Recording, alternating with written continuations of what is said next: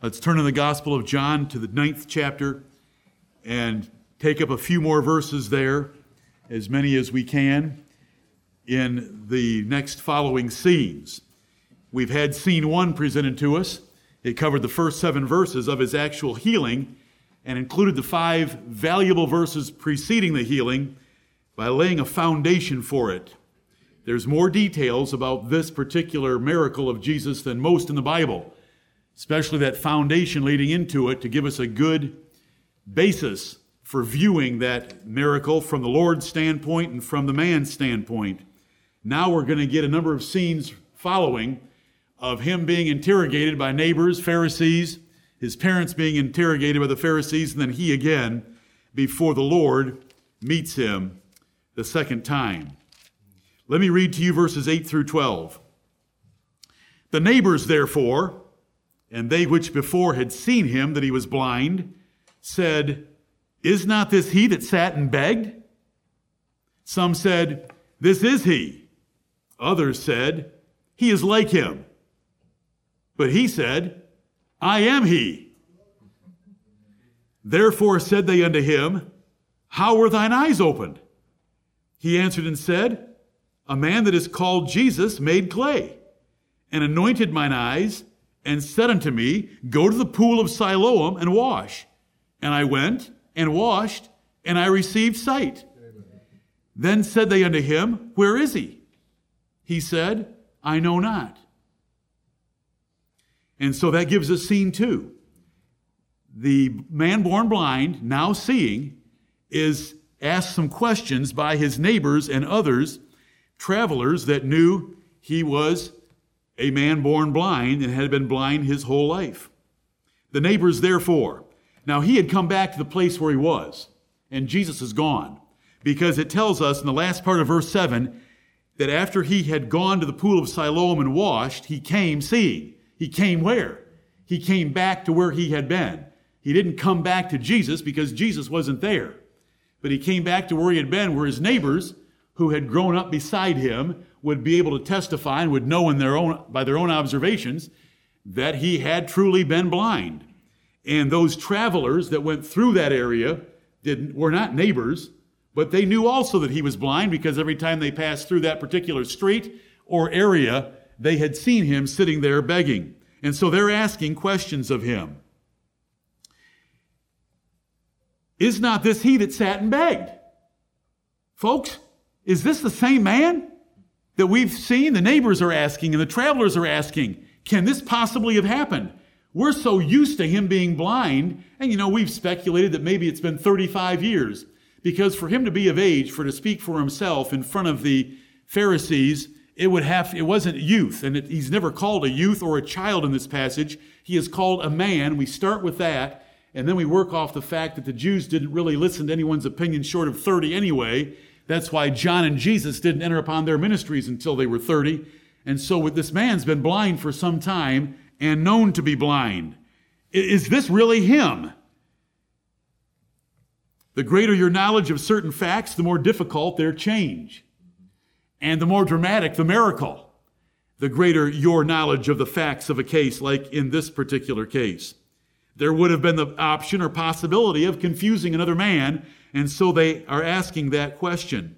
Rather than resent the question, allow it to be part of a build-up to a miracle, that they would be wondering among themselves, could this possibly have happened, because it was so dramatic and so impossible to human reasoning. When begging is all you can do, then beg, prayerfully, intelligently, respectfully. There's something everyone could do, and they should do it. When the widows Naomi and Ruth had nothing, Ruth went to glean. And was that a good choice on their parts? That's the welfare system that we like. You have to do something because we don't give handouts. But our nation is sick. Ruth and Naomi were widows, and they went and gleaned a field. It was hard work. It was hot work. You only got a little bit at a time as you went and checked out the corners of fields where the reapers had turned and left a little bit in the corners, and they were not supposed to go back and clean those corners. But when Ruth went to glean on behalf of her and Naomi, did it turn out okay? Things turn out okay when you do it the Lord's way and you work. She met Boaz. Boaz married her, and they are the great-grandparents of David and parents of the Lord Jesus Christ. If you do anything less than what you can and should do, you sin. James 4:17 tells us that when we know to do good and we don't do it, it's sin to us. There's few things as disgusting as someone not doing what they could or should do. This man did it, and we're told that in verse 8, because they asked the question, is not this he that sat and begged? So he had to come and take his place daily and then beg. Tell everybody that he was blind. The travelers even knew he was blind. Those that weren't even his neighbors knew he was blind.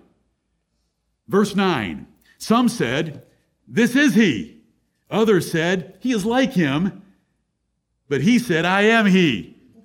And so there's this clarification going on with neighbors, travelers, and the man himself, that he was the one that had been born blind and could now see. Some knew him well enough to say that he was the blind man, though he was now seeing, which he would have been acting differently. Instead of tapping around or asking for directions or sitting, he was now moving around and exchanging with people and looking into the windows of their soul. Our eyes are special devices that way, in that we can see more of the expression of what we're thinking and feeling through those windows of our soul than anything else. And they could recognize that from him now. They wouldn't have known that before in the same way. It would have been difficult to affirm his identity, and so they had to admit a real miracle here. Some may have known about Christ's power, but they did not doubt the glorious display here that this man was now seeing. Others said he's like him. This audience was generally limited to those knowing he'd been born blind because of his sign or whatever he said to them while he was begging, not the neighbors. The neighbors would have known him better than the travelers that just knew of a particular man that sat here and begged. And they may not have known the healing power of the Lord Jesus Christ personally and firsthand like this. We have found that the majority or a large part of our Lord's healing miracles were done up in Galilee, about 70 or 80 miles away, because Jerusalem was too dangerous for him to be on many occasions due to them wanting to kill him. Remember, it's back as far as John chapter 5, we learned that when Jesus went to the pool of Bethesda, and it said at that pool there lay a great multitude of impotent and sick folk waiting to get into the troubled water, but he only healed one. He only healed one. The passage that I read to you today was taking place up in Galilee, that I read to you from Matthew chapter 12 earlier today about him healing them all, and it was a large crowd and a large multitude that followed him. It was up there. And so here we have him, and some of these may not have known the power of Christ yet. They may not have known who had healed him, because he's explaining and he introduces Jesus to them, and they ask, where is he? And he doesn't know in this second scene of the healing. Here are the first words we get from the man born blind. I am he. I am he. Why don't you know who I am? Why are you questioning who I am? I am he. You're asking among yourselves, I was blind. I did beg. I did sit here. These are my neighbors. You did see me when you passed by. I didn't see you, but you did see me when you passed by this way. I am he. This man, young enough to have living parents, dealt with objective reality, and we like that about him. He is just simple, to the point, and plain. There was no other man. He lived at the same place. He will not let convenience, convention, fear, or politics alter his judgment. He knew basic identity logic and the necessary consequences of the miracle. For those God has truly saved, they know regardless of others and what others may think of God's grace in their lives. And you should know that about your life. Verse 10, therefore said they unto him, how were thine eyes opened? If you're him that sat here and begged, how were your eyes opened? This is an incredible thing. How did it happen? His bold testimony was enough to convince them to move to their next question. And that was not, are you him? It's, how did this happen? And here's another therefore to indicate the growing evidence of a miraculous display, because it says, therefore said they unto him, meaning they accepted his statement that he was the man. This is a logical progression from seeing a man that you believe is a man that was born blind, now seeing that man confirms it, and so you're moving toward the miracle. How did it happen? How were thine eyes open? Jesus wasn't present there. Jesus had dealt with him. Obviously, not so much with the neighbors, or they would have known all this. Jesus found the man, and it just says he saw the man. He didn't go to the school of the blind. He didn't entertain or preach to a large audience in verses 1 through 5. He's dealing with that man.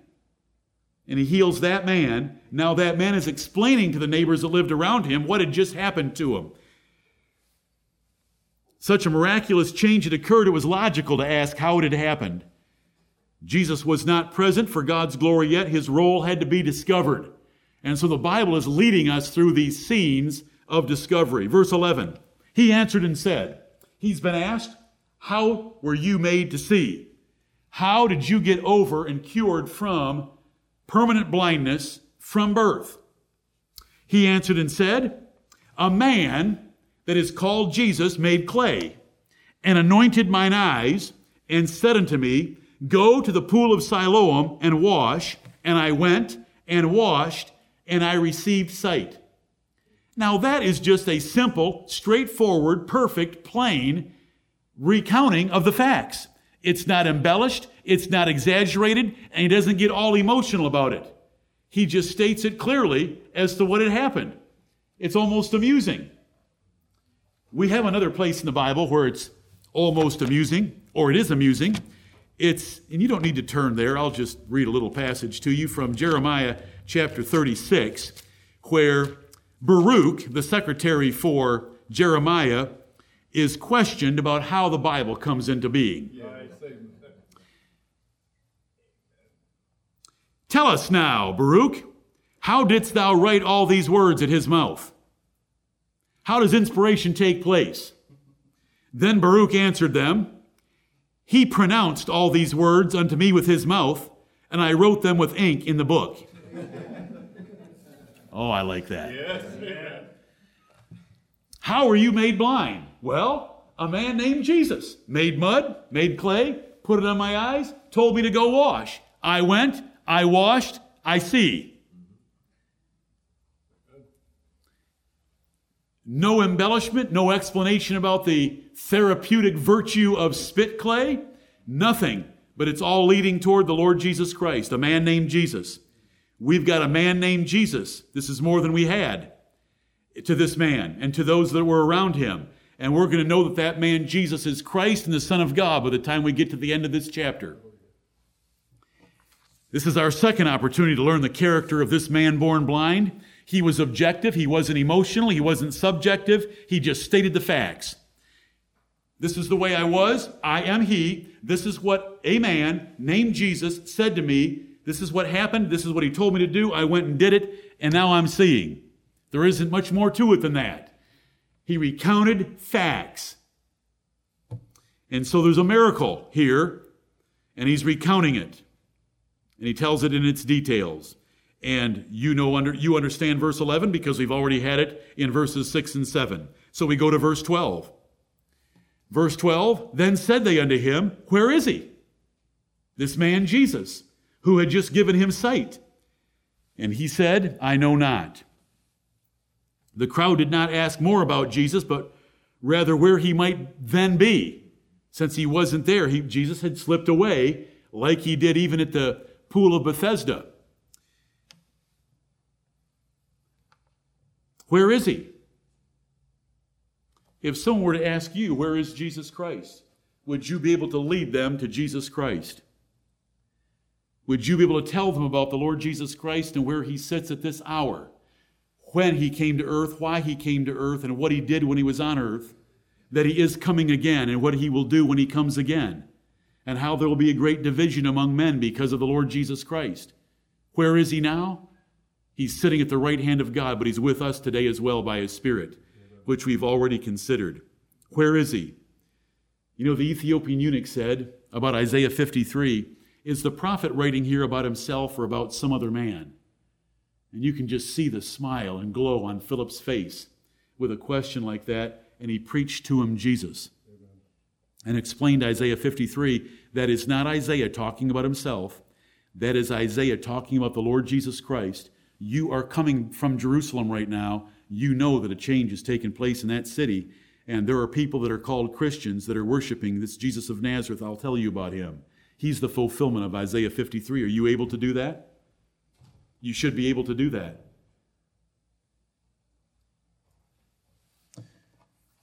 The man didn't know where Jesus was at this time, that it won't be for long. Let's go to scene 3, the first exchange with the Pharisees. Verse 13, they brought to the Pharisees him that aforetime was blind. Let me read down through verse 17. And it was the Sabbath day when Jesus made the clay and opened his eyes. Verse 15, then again the Pharisees also asked him how he had received his sight. He said unto them, he put clay upon mine eyes, and I washed, and do see. Therefore said some of the Pharisees, this man is not of God, because he keepeth not the Sabbath day. Others said, how can a man that is a sinner do such miracles? And there was a division among them. They say unto the blind man again, what sayest thou of him, that he hath opened thine eyes? He said, he is a prophet.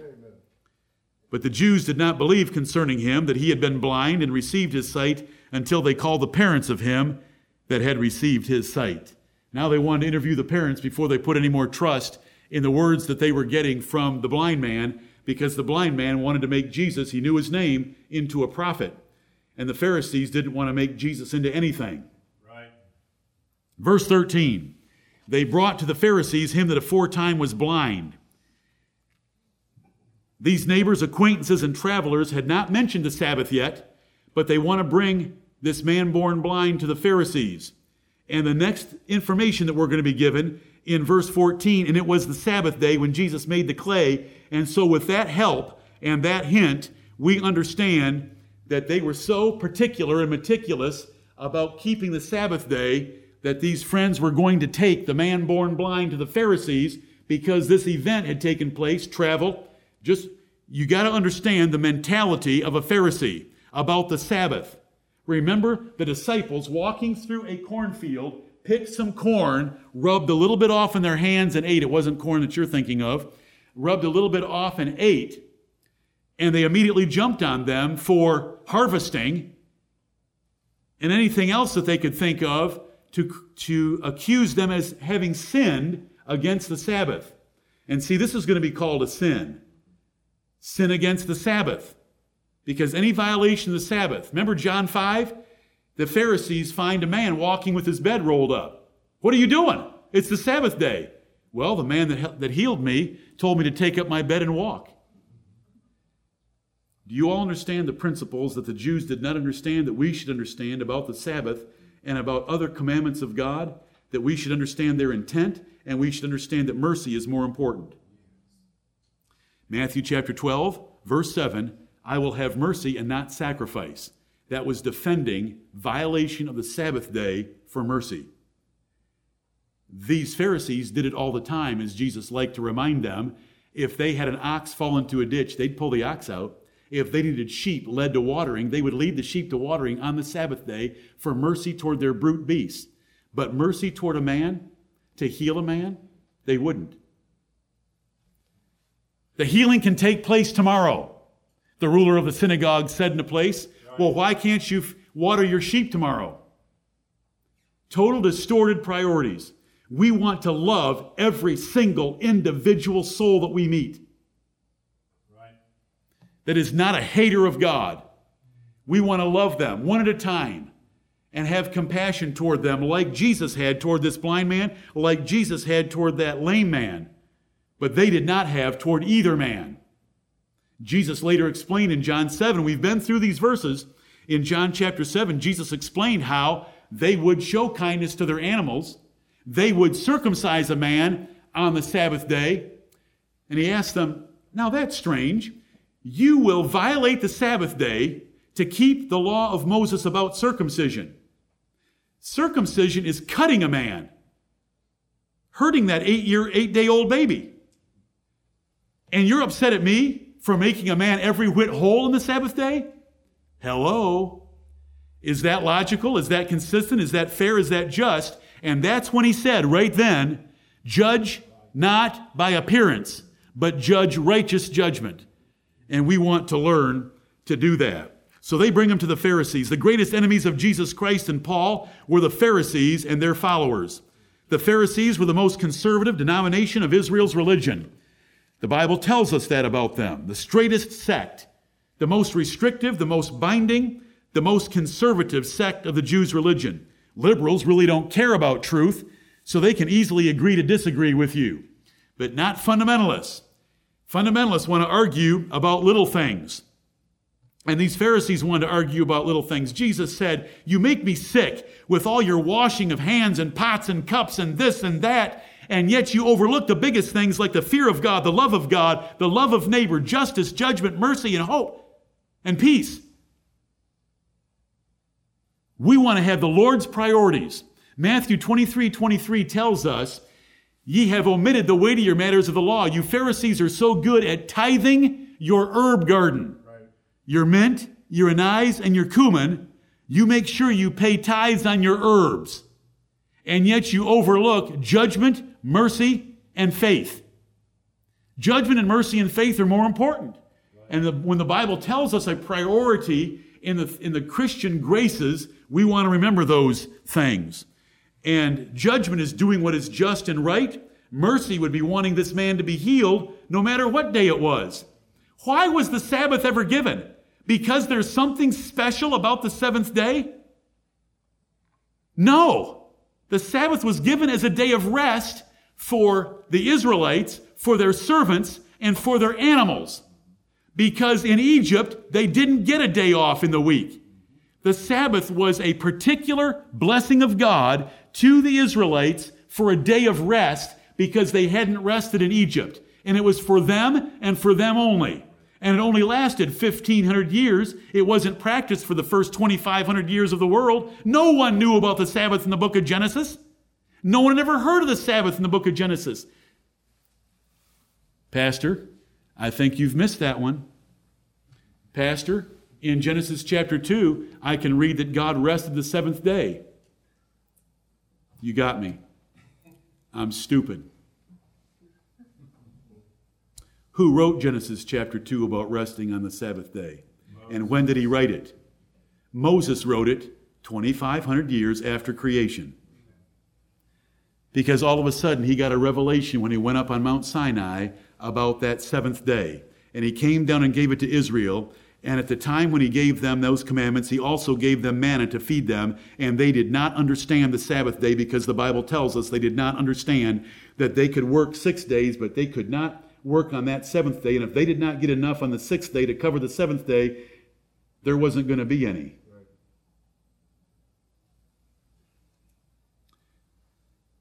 This is one of the things that distinguishes our church about where we stand in the Sabbath. The Sabbath was given to the Jews, and there's passages that I'm not going to turn you to right now. There's 4 primary passages that tell us it was a special commandment of a sign between God and Israel only. So for 2,500 years, the world did not observe the Sabbath. For 1,500 years, the world did observe the Sabbath, from Moses to Jesus and the apostles. And for the last 2,000 years, Christians have not observed the Sabbath. They meet on the first day of the week because it was changed to the first day of the week.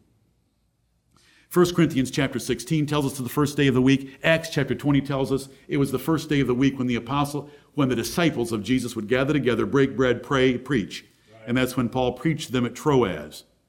The Sabbath has been nailed to the cross along with other commandments that weren't kept by the Jews. Somebody will say, well, if you're going to get rid of one of the 10 commandments, then I guess you people are libertines and you don't believe in any of the 10 commandments. No, we believe in the 9 commandments that the Apostle Paul brought forward into the New Testament. You can go to places like Romans chapter 13, verses 8 through 10, where he will give you a list of the 10 commandments, but guess which one he doesn't list? The Sabbath day, because that one went away. Someone will say, well, Jesus went to worship on the Sabbath day. Yep, you got me again. I'm sorry, I'm so stupid. Why did Jesus worship on the Sabbath day? Because he was a Jew, born under the law. As Galatians chapter 4 tells us, why was he circumcised the 8th day? Somebody will write me, like they did last night, an email about this long. wanting to tell me that, the Bible says that we're supposed to keep the commandments of God, that the commandments never change. I wonder if that particular organization requires circumcision of all their members. Circumcision certainly changed. And let me tell you something. God's worship has changed drastically and dramatically, and it changed with Jesus, John, and the apostles. Amen. God doesn't change. God didn't change. His moral commandments didn't change. But the seventh day wasn't a moral commandment. The seventh day was a sign gift to Israel to have a day off, and for their ass to have a day off, and for their ox to have a day off. And it says that in the Word of God in 4 places. Okay, the Sabbath was huge. And if you get around, you will encounter people that you will need to help them with the Sabbath day. The Sabbath was very important to God for the Israelites. In Numbers chapter 15, a man went out and picked up sticks on the Sabbath day, and they put him in the detention center, the hold, as it's called there. We would call it a detention center. And they asked Moses, what should we do with him? Moses asked God, stone him to death. Numbers 15. Because he presumptuously did it. He went out and picked up sticks when he should have picked them up on the previous day so that he didn't work on that seventh day. And so they stoned him, and then God told Israel, you make sure that you put a blue fringe on the borders of all your garments, and that blue fringe is to remind you that I'm a holy God and you do not play with my commandments. That's Numbers 15. It's been preached to you before as blue fringe holiness. Because God is serious about us keeping his commandments and doing things his way. So it was important to God. And I've already mentioned this morning how that God took the Jews captive into Babylon for 70 years because they hadn't kept the Sabbath day like they should have. And so God said to them through the prophet Jeremiah and others, I'm going to take you captive into Babylon for 70 years. You're going to be there 70 years. Not 7 days, not 70 days, not 7 years, 70 years. You want the number 7? You don't like giving me the 7th day and taking it off? 70 years this land will have its Sabbath. And then he let them come back. So it's important. But the purpose of the Sabbath was rest. And do you know what the other word is used for the Sabbath of the Old Testament? Refreshment. Refreshment. If you could heal a man on the Sabbath day, would that give him greater refreshment? Amen. A blind man being able to see, would that refresh him a little bit? Amen. That's the Bible word. And so, I will have mercy and not sacrifice. If you're faced with doing something nice for yourself or keeping the seventh day commandment, do something nice for yourself is what Jesus taught in Matthew chapter 12. And he used the example of David and the showbread.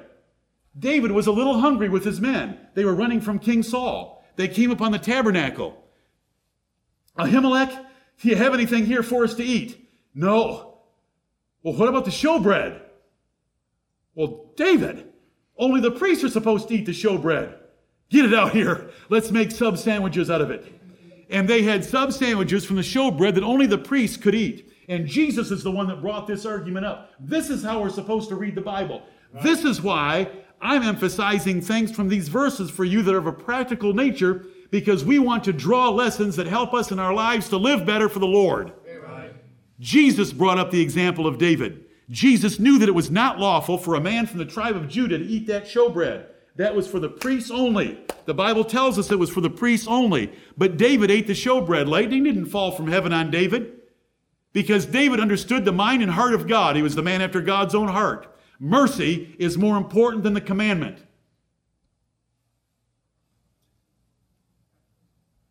You say, well, if we took that too far, we would end up compromising everything in the name of mercy. Yes, and so we're not going to take it too far. But we're going to take it. Do we have a couple in this church today that are in Charleston celebrating their 16th anniversary? Right. Are they laying out of the house of God? Yeah. You mean just down there having fun? Yeah. Who knows what they could be doing right now? Are you kidding me? Could they be sitting in a restaurant just eating? Did they have to be fasting and praying while we're here meeting? How do we make our decision? I will have mercy and not sacrifice. Amen. Does the Bible tell us not forsaking the assembling of yourselves together, as the manner of some is? Right. It tells us that. But we are happy where they are. Right. And we're happy whatever they're doing. Yep. And we're glad for them. And the Lord's taught us this. Thank you, Lord. It tells us in verse 14, and it was the Sabbath day when Jesus made the clay and opened his eyes, and that sheds some light on verse 13, they brought to the Pharisees him that aforetime was blind. Associations of churches, conventions of churches, denominations of churches, and such intimidate churches. These people were intimidated by the religious rulers to bring this man born. What should they have been doing? You should have heard. They should have been celebrating the man born blind. Right. Was now seeing. They should have been celebrating, but instead they're wanting to bring him to the religious ministerial association to find out what the united voice of the ministers has to say about this kind of an event. And what did they have? They hated Jesus Christ so much, as Matthew 12 told us, they conspired together and had a meeting to destroy him. We owe our allegiance to the head of our church and the general assembly which is in heaven above. Your allegiance isn't to your pastor, your allegiance is to the Word of God. And our allegiance is to the head of our church, which is the Lord Jesus Christ, and the whole company of the redeemed that are in heaven watching us. But we're not afraid of men, but we are afraid of him who told us to be afraid of him. The Bible tells us in Philippians chapter 2 through Paul that we should work out our salvation with fear and trembling. Jesus told us, fear not them which kill the body, and after that have no more that they can do. Fear him which after he hath killed hath power to cast both body and soul into hell. Yea, I say unto you, fear him. And so we fear God, his Son Jesus Christ, the apostolic writings of the New Testament, and wherever your pastor might fit in way below that in trying to lead the congregation to practice what the Bible says. But these people are subservient to these Sabbath-worshiping, Christ-hating Pharisees, fundamentalists of that day. Verse 14, it was the Sabbath day when Jesus made the clay and opened their eyes. And I've just said enough about the Sabbath day. Jesus had already felt the Jews' wrath for healing on the Sabbath day back in John chapter 5 about the impotent man healed at the pool of Bethesda. Why did he not wait until the next day to cure his blindness? To expose the Jews, to heal the man, to show some mercy. Compare Paul's wisdom to circumcise. You should be asking, did Jesus know that it was the Sabbath? Did Jesus know that if he healed the man born blind on the Sabbath, he was going to get into trouble? Yep. Yes. Why did he heal the man born blind on the Sabbath? To expose them and to show mercy. Think about Paul, because we want to learn wisdom from this. Jesus went ahead and did something that was offensive. You know, the disciples once came to Jesus and said, don't you know what you just said to the Pharisees about what goes in the mouth goes out into the draft? Don't you know that you just offended them? Who cares if I offended them? They're blind leaders of the blind. Let them both fall into the ditch. Every plant that my heavenly Father hath not planted shall be rooted up. That was his answer. There is a time to be discreet and prudent, and there's a time not to be. Follow the Apostle Paul and circumcision. Right. In Acts chapter 16, he's at the cities of Lystra and Derbe, and he finds a wonderful young man named Timothy who has a great reputation of the believers in that area. But his father was a Greek, so Timothy hadn't been circumcised. Do you know his mother? Do you know Timothy's grandmother? Had they taught him well? Yep. Was he a fearer and worshiper of God? Amen. But he hadn't been circumcised because his father was a Greek. The women would have. Oh, there's wisdom in that, but I'm not going to chase that one right now. I hope that everybody can see the wisdom already right there. Who's the head of that home? Father. The father was. Who did Timothy really belong to the most? The father. He wasn't circumcised. What did Paul do? Circumcised him right then so that he would have a better audience of the Jews in that area when he preached with Paul. Jump over to Galatians chapter 2. Paul comes after 14 years to visit the church and city of Jerusalem, and he brings Titus with him. Titus was a Gentile and wasn't circumcised. But there in Jerusalem, Paul could sense that there was a sect in the church that was pushing circumcision, the law of Moses. Just go read Acts 15 about the Council of Jerusalem to see that sect there of Pharisees. He would not circumcise Titus because he wasn't going to give them even an inch. That they were going to intimidate Gentiles into being circumcised. So Timothy he circumcises to enhance his ministry. Titus he will not circumcise to expose the false doctrine of that Jewish sect of believers in the church. And so here the Lord Jesus Christ went right ahead. You know, Solomon wrote something similar in Proverbs chapter 26. He said, answer a fool in one verse. Next verse, answer not a fool. There's a time to answer a fool, to shut his mouth and his mind. Right. There's a time not to answer a fool, lest you be like him. Right. By engaging in back and forth junk that has no profit or virtue. Verse 15, then again the Pharisees also asked him how he had received his sight. The reason that we have the word again and the reason we have the word also is because the neighbors and travelers had asked how he had received his sight, so it's being repeated now by the Pharisees. He said unto them, he put clay upon mine eyes, and I washed, and do see. So they're asking the same question, but they want to know more details. He did not embellish any aspect. His explanation was beautifully honest, simple, and straightforward for the truth. He didn't show any emotional excess. Verse 16, therefore said some of the Pharisees, this man is not of God. This man Jesus that you're telling us about that cured your blindness is not of God because he keepeth not the Sabbath day. Others said, how can a man that is a sinner do such miracles? And there was a division among them, a division over the Lord Jesus Christ. And there is a division over the Lord Jesus Christ always. And we want to follow the Lord Jesus Christ of the Bible. When we see the picture of a Jesus, it is not a picture of the Jesus of the Bible. When we hear about Christian baptism, 95% of the time, it's not the baptism of the Bible. It's not the baptism of the Jesus of the Bible. The Jesus of the Bible was baptized at Jordan, near Jordan, around Jordan, with Jordan from a canteen, or in Jordan. What does the Bible say? In Jordan. He went down into the water, he came up out of the water. And yet we are in a war for the truth of the Lord Jesus Christ. There is another Jesus in the world, and there are far more that follow the other Jesus than follow the true Jesus. Paul told us in 2 Corinthians 11, I fear about you Corinthians because you've allowed false teachers into this church that have denied the resurrection of the dead and other things. I fear that if they preach another Jesus and bring another spirit and preach another gospel, you'll bear with them. And then he went on to say they are truly messengers of Satan. They pretend that they are angels of light, but they are messengers of Satan. It's 2 Corinthians chapter 11. Lord, save us from all such. Help us, Heavenly Father. Look at the division. This verse, and the last sentence of it, verse 16, there was a division among them. Because some said, this man cannot be of God because he broke the Sabbath. Others said, he's obviously got divine power.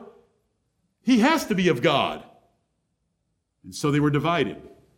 And here we get to take our stand right now. Are we going to side with the Pharisees, the fundamentalists, the religiously trained, the seminary graduates? Or are we going to stand with the Word of God, the Lord Jesus Christ, and the testimony of the man born blind? And we do it on every subject. Are we willing to be fools for Jesus' sake with baptism? Amen. Do you know how beautiful a child's christening is in a Catholic church? It is phenomenal. It is beautiful. Have you ever seen a christening gown? It's beautiful. Don't you dare. He knows better than I do. With his family background, some of it. Christening. Whole big elaborate ritual. You get to invite friends in, godparents. Oh, such an honor. You've made me your godparent. Godmother, godfather. Celebrate. Candles. Beautiful. Celebrate. Go out to eat. And what do? Where can we find some water deep enough to stuff somebody under and raise them back up so it looks like a burial and a resurrection with our clothes on? It's beautiful. I love the Lord. He put spit mud in our eyes and says, go wash in the pool of Siloam. He says, go find some water that's deep enough to get into and look like a burial and raise again from the dead. Are we going to continue to do that? Amen. that's going to make us divisive. You know, we don't like division. We love peace and unity.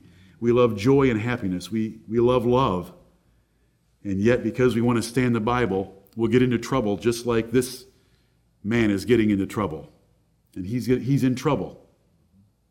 There ought to be celebration over him seeing, but instead he's in trouble for the man that did it and for the time of the doing of it.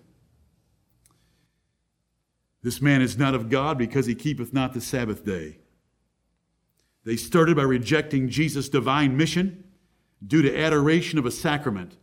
And the sacrament in this case was the Sabbath day. They allowed work on this day for their beasts, but not to Jesus for a blind man.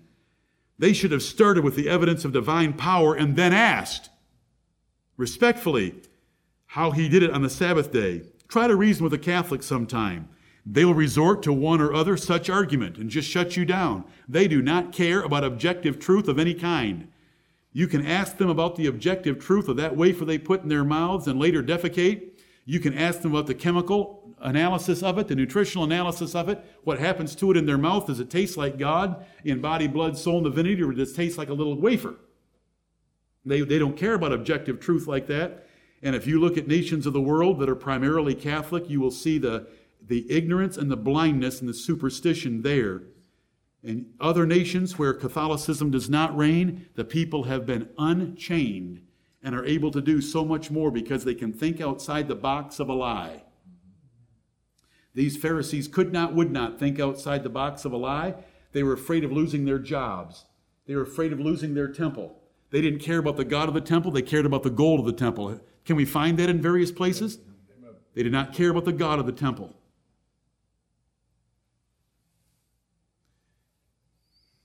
It's terrible.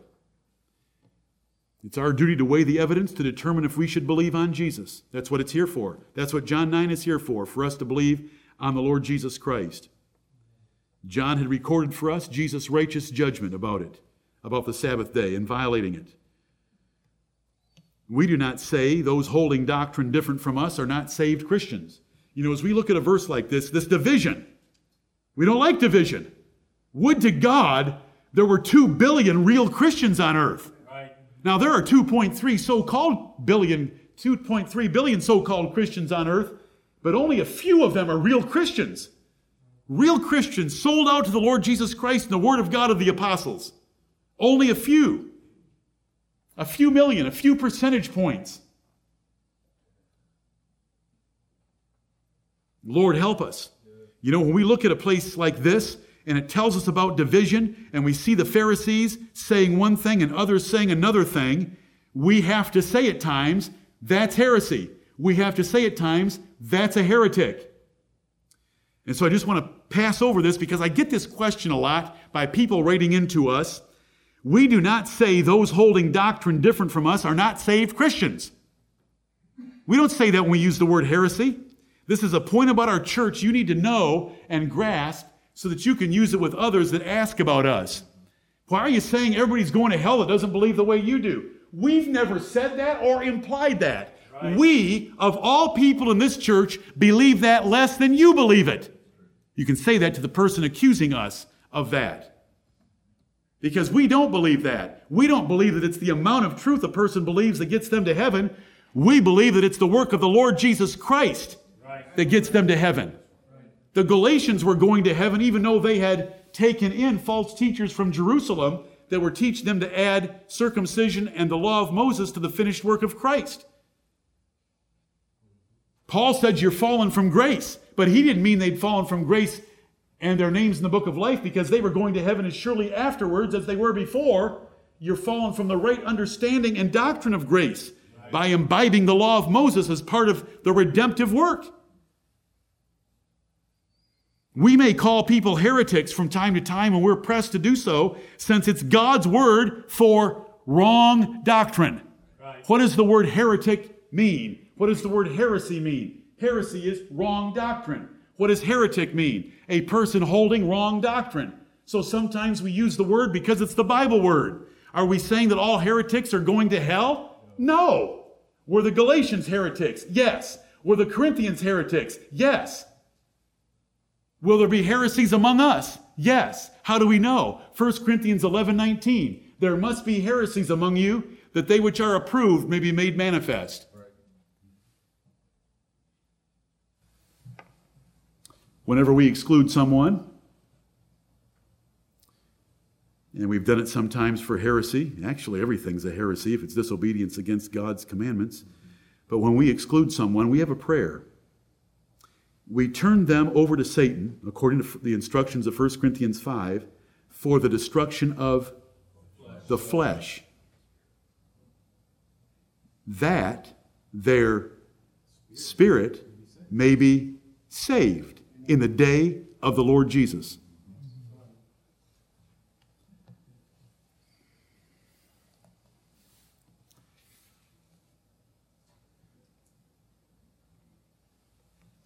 We do not condemn all heretics to hell by bad doctrine any more than we would condemn the Corinthians or the Galatians to hell, or others in the New Testament that had fallen into false doctrine. Others said, how can a man that is a sinner do such miracles? Since they knew that all men were sinners, they meant this in some particular way, and the some particular way is sinning against the Sabbath. How can a man that broke the Sabbath just now do such miracles? Something's going on here that we should find out about. And yes, they should have found out about. It was the Lord Jesus Christ who was the Lord of the Sabbath and could set it aside and could tell us how to set it aside and on what basis. Back there a little while ago, we were in Matthew chapter 12 where David is brought up in the showbread, and the argument there and the principle that Jesus gave there is, I will have mercy and not sacrifice. Mercy is more important than sacrifice. But Mark's account of the very same event in Mark 2, the Sabbath man was not made for the Sabbath, but the Sabbath for man. And so it gives us the spirit and the principle of intent. These are principles of wisdom taught in the Bible. What was the Sabbath for? Is the seventh day of the week, so special and important to God that he wants to press men to keep it? Or did he love men, especially his people Israel, and wanted them to get every seventh day off from work? The latter is the truth.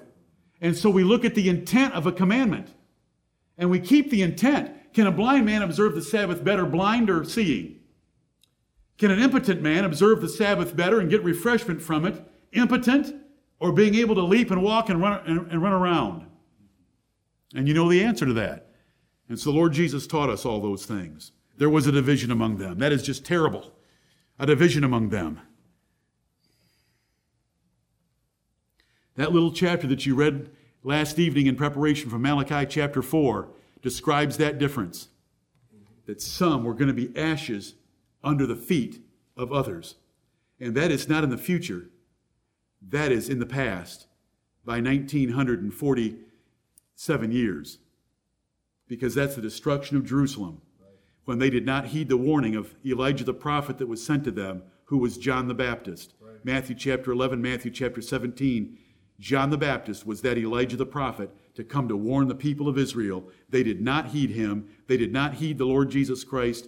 And so Jesus Christ sent the armies of the Romans and encircled that city, just as he told them expressly. Luke 19, Luke 21, Matthew 24, Mark 13, and destroyed that city. What a difference. What a difference. And so when we come in here, we want to warn each other, encourage each other, comfort each other, and press each other to obey the Lord Jesus Christ. Division was common among the Jews. Like Christians today, the Jews took a party position and ignored difficulties with it. They didn't want to really answer the question. They wanted to condemn the Savior. Do you understand the tremendous blessing or punishment of truth or error? It's huge. There's practical differences, huge, in the nation of Israel that we're witnesses to. Truth brings freedom, hope, power, life, and wisdom. Truth destroys bondage, confusion, error, fear, worry, and other dysfunctional aspects of life. Think about priests and nuns and their celibacy and the sexual sins that it's caused in the Church of Rome and all the child abuse that goes on in the Church of Rome because of the lie of celibacy. Thank you, Lord, for all that you've shown us. Amen. The true followers of Jesus will be hated by those that hate Jesus or that love another Jesus. So there's going to be hatred. Jesus said, if they've hated me and I'm the master, guess what they're going to do toward his servants? They're going to hate you as well. Lord, help us to stand firm and true with your Son and his truth. If you press the truth of the gospel on most Christians, the truth of the gospel, all that it claims from our lives, you will find out that there's very few that like you.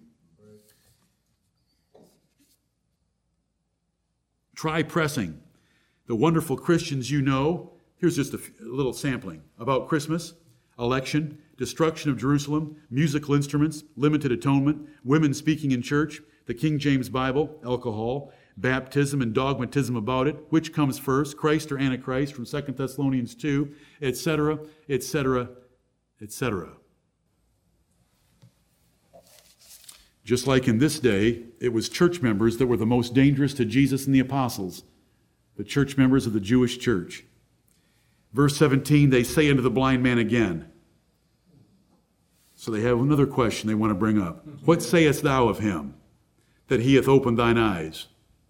He said, he's a prophet.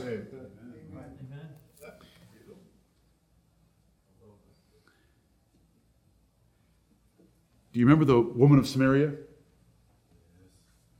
Jesus tells her, that's true that you don't have a husband. You've had 5, and the man you're with now isn't your husband. What you've said is true. Sir, I perceive that thou art a prophet. Right. Now that's part way. That's getting part way there. I know that when Messiah comes, he's going to tell us all things. Well, he's speaking to you right now.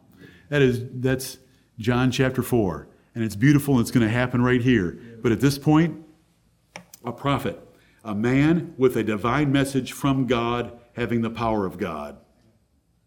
And that's all he could see at this point. So his vision wasn't perfect yet, but it's going to be perfect in just a few minutes, right, which we will not be getting to today for sure. He is a prophet. This was a halfway position many not fully converted held about Jesus Christ. When Jesus asked his apostles, whom do men say that I, the Son of Man, am? Well, some think you're Jeremiah, some think you're this prophet, some think you're this prophet, some think you're John the Baptist. Well, what do you think that I am? Thou art the Christ, the Son of the living God. Right. Peter said that. And Jesus said, Peter, flesh and blood hath not revealed that unto thee, which explained why all the seminary graduates did not know who Jesus was, even with all the prophecies of their scriptures. Flesh and blood hath not revealed this unto thee, but my Father which is in heaven. Amen. And upon this rock I will build my church, and that rock is that Jesus Christ is the Son of God. And that church was built, and the gates of hell did not keep it away from turning this world upside down. Right. Preached in the world and believed on in the world and preached unto the Gentiles. This man will be completely instructed about the Lord Jesus Christ at the end of the chapter. Do you believe on Jesus Christ today? Amen. Look at what happened to this man. Was there an initial benefit of being able to see physically? Yes. Will there be another benefit that follows of being able to see spiritually? Yes. Will he know the Lord personally? Yes. But look what happens. Questioned, persecuted, excluded, hated by the most religious people. Not of paganism, not of Islam, of the monotheistic religion of the Jews, of God's religion, of Abraham's religion, distorted, misapplied, because they didn't see the Lord Jesus Christ. It is a greater miracle of divine power for you to see, believe, understand, and obey Jesus Christ than to make a man born blind see. Right. Paul in Ephesians chapter 1 would say that it took the same power to quicken us from our death and trespasses and sins to see his Son as it took to raise Jesus from the dead. Right. That's why it's called a quickening. Being resurrected or raised from the dead. God showed that power in Jesus Christ. He's shown that power in our lives, or we would not see Christ. Right. We would not care about Christ. Our heart would be waxed gross. Our ears would be stopped up. Our eyes would not see. We would not be converted. We would not love the Son of God. But he has saved us. And it's not flesh and blood that did it for us.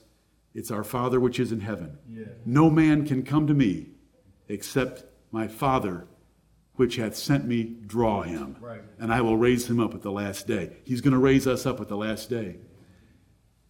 This is pretty dramatic. The Lord Jesus Christ, I must work the works of him that sent me while it is day. But there's some drama coming that's far greater than this. He's going to raise every dead body. It doesn't matter what's happened to that dead body from the grave. Reconstitute all those cells back together into one body. And we will all stand before God. And those for whom Jesus Christ died shall be uttered into eternal bliss. And the rest shall be cast into the lake of fire prepared for the devil and his angels. Incredible day coming. Jesus taught about it in John chapter 5 when he was on trial for his life. And they were falsely accusing him there. He warned them what was coming. The Father hath committed all judgment unto me. And the Father loveth the Son. When we love the Son, we love the Father. When we neglect the Son, we neglect the Father. There are consequences that follow. Let us love the Son. Let us love him more. Let us encourage each other to love him more. He's coming soon. And he will not be in a state of humility then. He'll be in a state of glory. May the Lord bless the preaching of his word.